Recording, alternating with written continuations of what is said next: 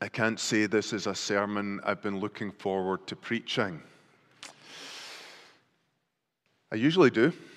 Usually look forward to bringing the word, and especially Romans. It's just a feast of good things, isn't it?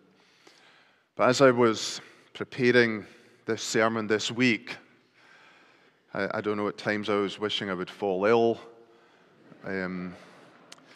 It's really tough.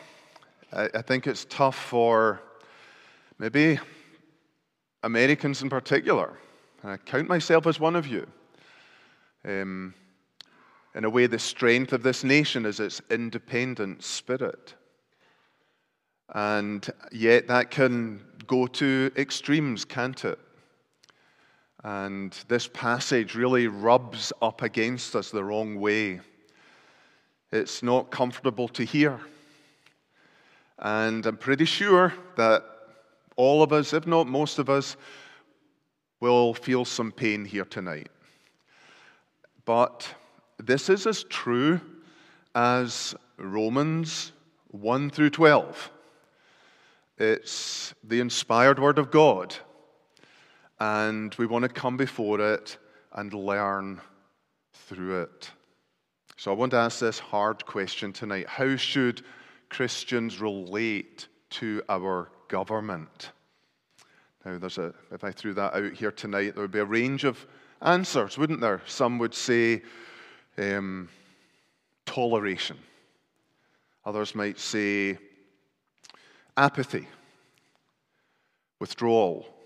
Others might say criticism, protest. Others might go further and say rebel or even revolution. There's a great range of possibilities about how we as Christians relate to our government. But in Romans 13, 1 through 7, God guides us here through Paul's teaching to a right relationship to those in government over us, and helps us answer this question. How should we relate? Not how do we, but how should we relate to our government? In the background to this, remember in Romans 12, it's a chapter of transformation. It's all about renewal of our minds, renewal of our bodies, renewal of how we use our gifts, renewal of our emotions. Last week we saw a renewal, a transformation of how we relate to our enemies. And this week, Paul keeps going in that theme of renewal with a renewal of our relationship to our government. I don't know what's the harder, that transformation of renewal in our relationship to our enemies or our relationship to the government. It's interesting because at the end of chapter 12, Paul has taken vengeance away from us and given it into the hands of God. And he said, no personal vengeance. This is something that belongs to God. We shouldn't take it from him, but leave it in his hands. But then in Romans 13, God actually delegates at least some of his justice to duly appointed human government. It's a limited form of justice, it's a temporary form of justice, but he has put it into the hands of human beings. Now, as we consider this question, how should we relate to the government? We'll see in general that our relationship to the government is based upon our relationship to God and the government's relationship to God. So I want this evening to begin by asking, well, what's God's relationship to government? And if we can answer that one, then it becomes easier to see what is our relationship to the government. So we're going to start by noticing that the government is under God. God, then government. We see that in three ways in these verses. And the first is this: the government is appointed by God, chosen by God, and appointed by Him. And therefore, as it says here, let every person be subject to the governing authorities, for there is no authority except from God, and those that exist have been instituted by God. Now, let me give you a brief biblical history of government that takes us up to this point. In the beginning, there was no government, no human government. There was Adam and Eve, and they were ruled directly by God. There was no one in between. When sin came into the world, though, God appointed the first official justice when He put the angel with the flaming sword at the gate to the Garden of Eden to punish anyone who would try to re-enter that garden. So here, for the first time, there is government apart from God, under God, and over people. But the world got worse and worse. So much so that God, in a very direct act of justice, flooded the world and executed punishment on the whole human race apart from 8 who were in Noah's ark. And after having executed that justice, He then gave to Noah and the authorities He would raise up the power to exact justice, a life for a life. Whoever sheds man's blood, by man shall his blood be shed. So here we have, you might say, civil government instituted. People who have been appointed and authorized to execute God's justice. And that's developed further as Moses gives the law of God and then ordains leaders and judges. Then further on, more judges, and then eventually kings, ruling in God's place, under God, over His people, with varying degrees of faithfulness and success. And that brings us right up to Christ's time. When Christ came to the world, the people of God, Israel, were under Roman government, an oppressive, tyrannical government that they hated and they wanted to throw off. And they looked for a Messiah who would come and who would break that Roman yoke, that would rid them of Roman rule and free them to be ruled by the Messiah. And so there was very much a revolutionary spirit. And that's why Jesus says, render to Caesar the things that are Caesar's, and to God the things that are God's.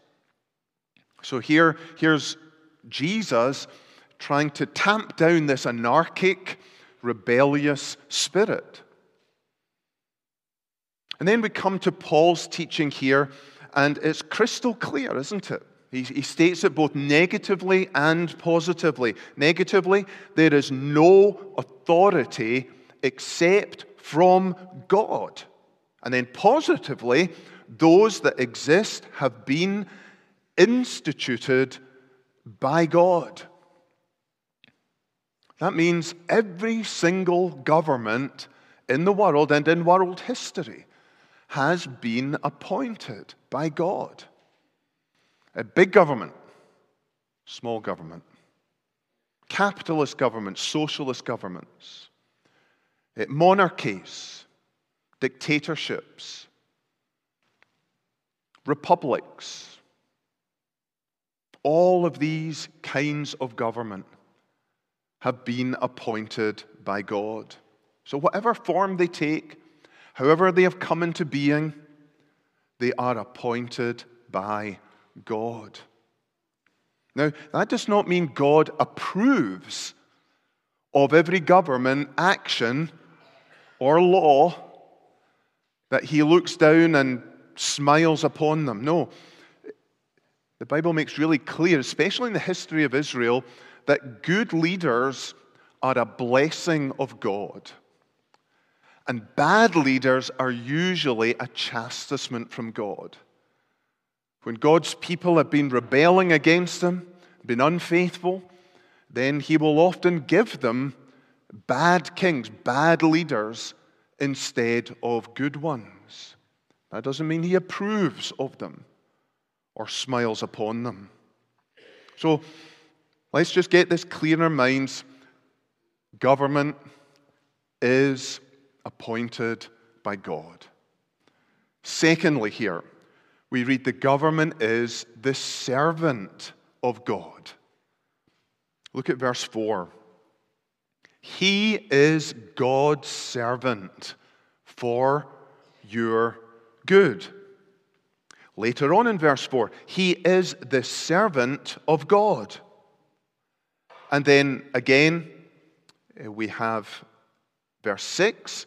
You're to pay taxes, for the authorities are ministers, also meaning servants of God. So 3 times we're told that our government, appointed by God, are to serve God. That's how God conceives of leaders, of governors, or whatever level they're at.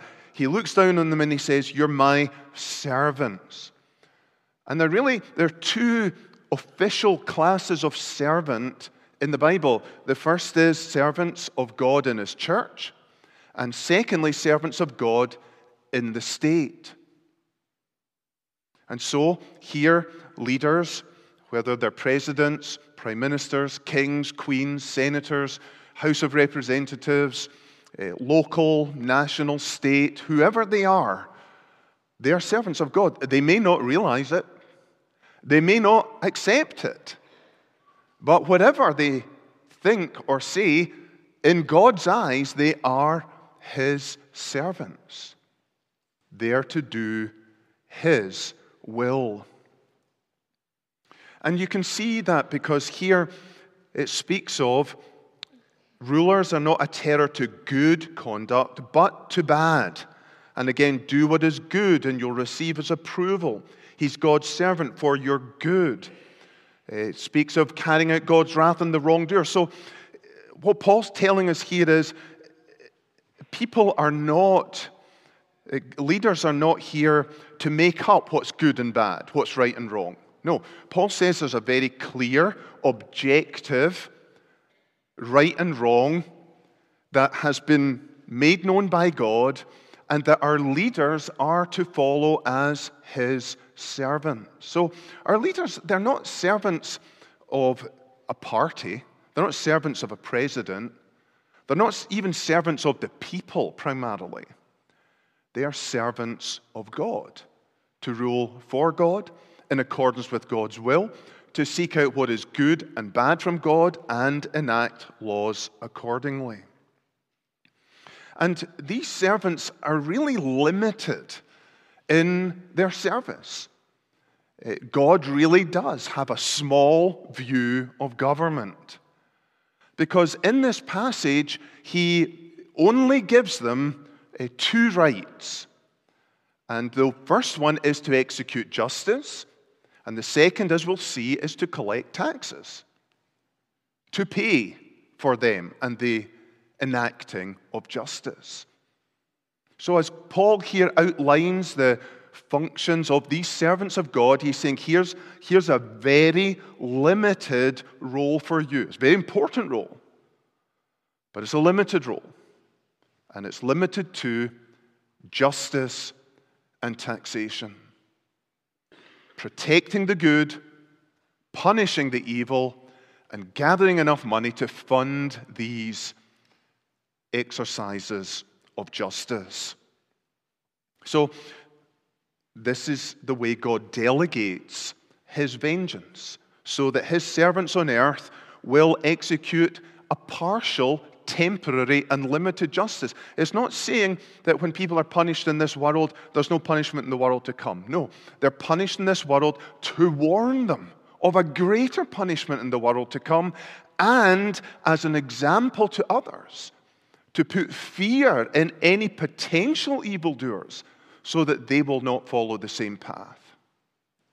So governments are appointed by God, servants of God, and thirdly, answerable to God. And that's not stated explicitly in this passage, but it logically follows. If God appoints servants and gives them a will to follow, then logically they will be answerable for their service in doing his will. And that's made clear in other passages of Scripture. They are accountable not just to the electorate at election time, but to God at judgment time. Psalm 82 speaks of this, where the psalmist envisages all the great kings of the earth and leaders, and they're making decisions, and he's saying, remember, you will fall like ordinary men when God comes to judge. Your position, your power, your influence, all of that will not just mean nothing, but you will be more judged. Because to whomsoever much is given, much shall be required. And if you have more responsibility in this area, then you will be more answerable for it. So government is appointed by God, the servant of God, and answerable to God. Therefore, let's reframe our view of government. It doesn't matter which party is in power, who is our president or governor. This passage tells us to take a frame and put it around them, and on the frame title it says, appointed by God. Yes, horrible though it is to admit it sometimes, appointed by God. There's no accidents. There's no bad luck. This is God's appointment. That should change the way we think about our government, speak about our government, and act towards our government. Secondly, let's thank God for government. This is Thanksgiving week. Let's keep the government out of it, you might say. No. If God has appointed government, we should thank him for it. Not for the bad things they do and say, but believe it or not, there's only one system worse than government, and that's no government. There are good governments in the Bible, there are bad governments in the Bible, and then there's no government in the Bible. The book of Judges. You want to see what our society would look like when everyone does what is right in their own eyes? Then have a look at that. We should be thankful. We wouldn't have light. We wouldn't have roads. We wouldn't have any freedoms. Our homes would be like fortresses. We would have no hope if we fell ill that emergency services would come and help us and so on. So let's be thankful for our government. Imperfect though it may be, the alternative is far, far worse. And then thirdly, let's pray for our government. In 1 Timothy chapter 2, we read, first of all, then, I urge that supplications, prayers, intercessions, and thanksgivings be made for all people, for kings, and all who are in high positions. Why? That we may lead a peaceful and quiet life, godly and dignified in every way. We pray that God will give us the kinds of rulers that will be truly his servants. And we pray for the conversion of our leaders, surely. I mean, we should pray for the conversion of those who show no fruits of knowing Christ in their lives. So, in summary, government is from God, by God, and for God. So that's God's relationship to government. On the basis of that, then, how should we relate to government? Remember, we said our relationship to government is based on God's relationship to the government. We've looked at that, so now let's ask, what about us? Well, Christians are under the government. The government's under God, and Christians are under the government. I'm going to read some words here. You're not going to like them very much. Let every person be subject to the governing authorities. Verse 2. Therefore, whoever resists the authorities resists what God has appointed. Verse 5. Therefore, one must be in subjection. It's hard, isn't it? Submission, subjection, obedience. This, though, is to be the Christian's default relationship to government. And notice it says, let every person. It doesn't give exception for anyone. Let every person be subject to the governing authorities. Christians should be known more for their civil obedience than their civil disobedience. Why should this be our default? Well, because, first of all, we'll avoid God's wrath. It makes it really clear here. It says in verse 2, whoever resists the authorities resists what God has appointed, and those who resist will incur judgment. Serious, isn't it? This isn't a small sin in God's eyes. He says, I'm going to judge if you don't submit. Secondly, we will probably incur punishment from the civil authorities. God judges directly and indirectly through civil authorities. And then thirdly, even if we escape consequences here in this world and God doesn't judge us directly or indirectly through government, we're to submit for conscience sake, to keep a clear conscience. Look at these verses here.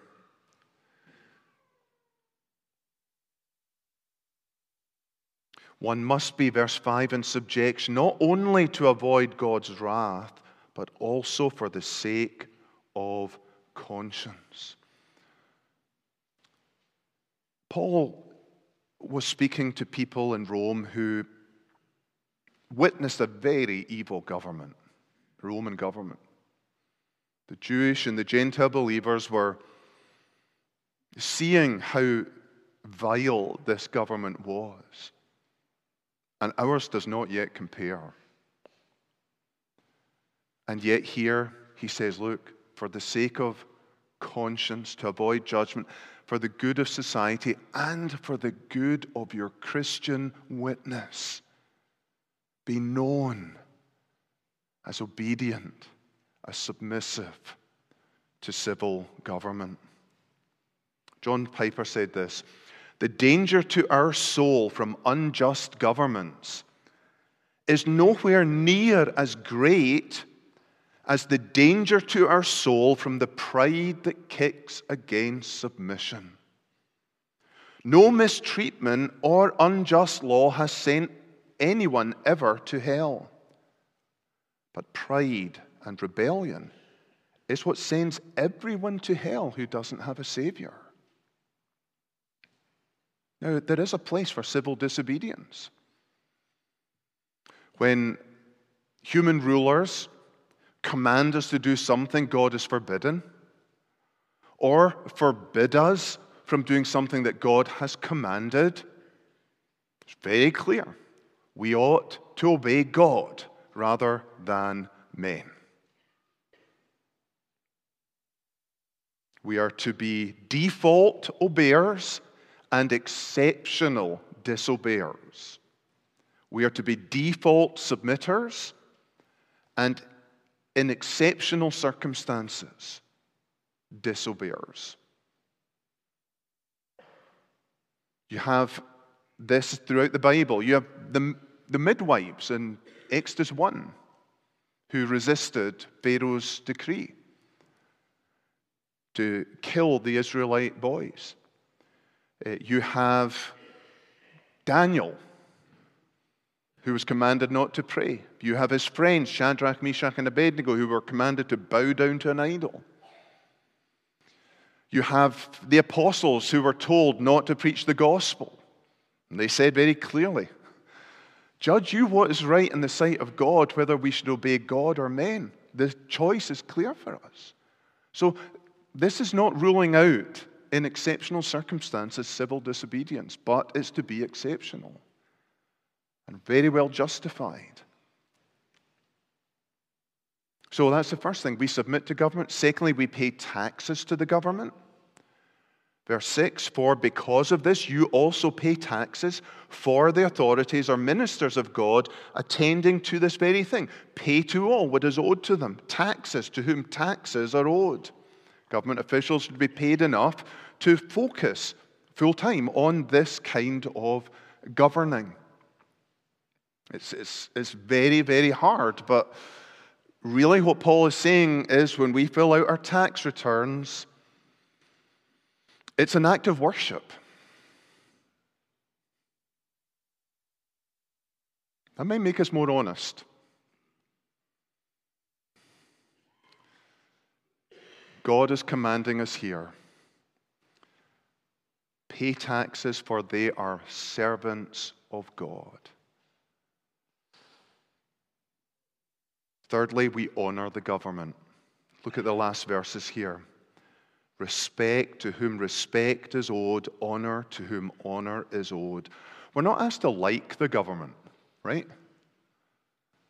But we are asked to honor them. Which means, when possible, speaking well of them, highlighting what is good. Which means, when we have to disobey, that we do so in a respectful manner, as Daniel did and his friends did, and as the apostles did, and as the midwives did. It's to bring a Christian spirit even into these exceptional circumstances. So these are very revealing commands, aren't they? Submit, pay taxes, honor the government. They're revealing because they reveal our heart's attitude to not only our leaders, but to God. Because remember, God is over government, and government is over us. And what God is telling us here is our attitude to government is to reflect, and does reflect, our attitude to God.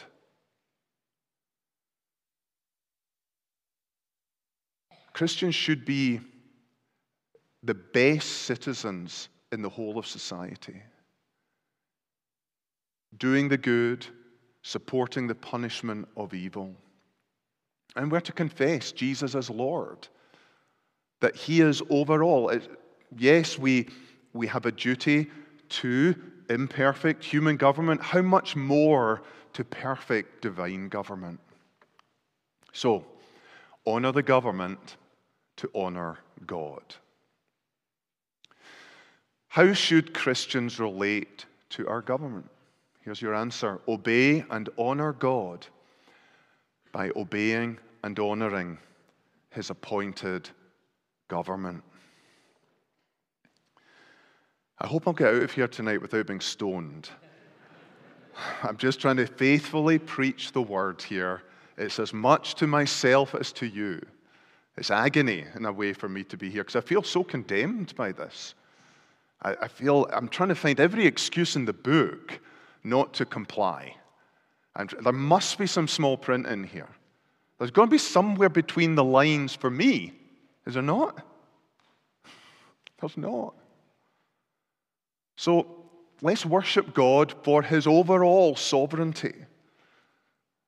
Whatever government we're under, we are under His overall, which is wonderful. Secondly, let's model this to our children. Let's be countercultural in the way we relate to our government so that our children grow up knowing how to relate to authorities. And thirdly, let's look forward to the day when the judges are judged, when the governors will confess that Jesus Christ is Lord as they bow their knees before Him.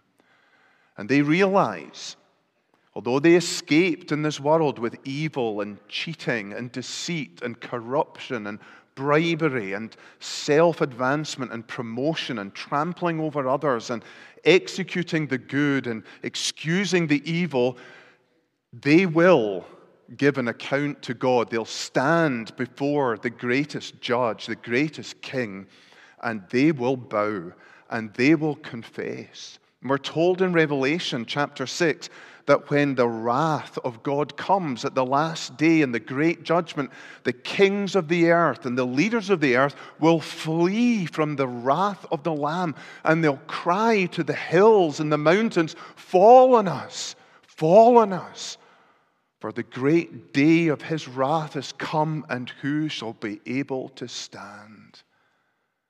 And that relieves us of a lot of anger and a lot of wrath and a lot of revenge and a lot of a desire for retaliation. Vengeance is God's. He will repay. Let's pray. King of kings and Lord of lords, we want to thank you for your appointed governments. We want that grace we need to submit, obey, and honor and respect them. But we also want to see them changed. We want to see revival, reformation, and renewal in the courts and deliberative bodies of our land. And as we, Lord, prepare to hear about Alpha Grand Rapids, this is perhaps the area of all areas that we have the greatest pain in our hearts. When we see our government promoting the murder of unborn children, we will fight and we will oppose with all our might till our dying days. And may it be that one day these evil laws are wiped off our statute books and the blood guiltiness of our nation is washed away. For Jesus' sake, amen.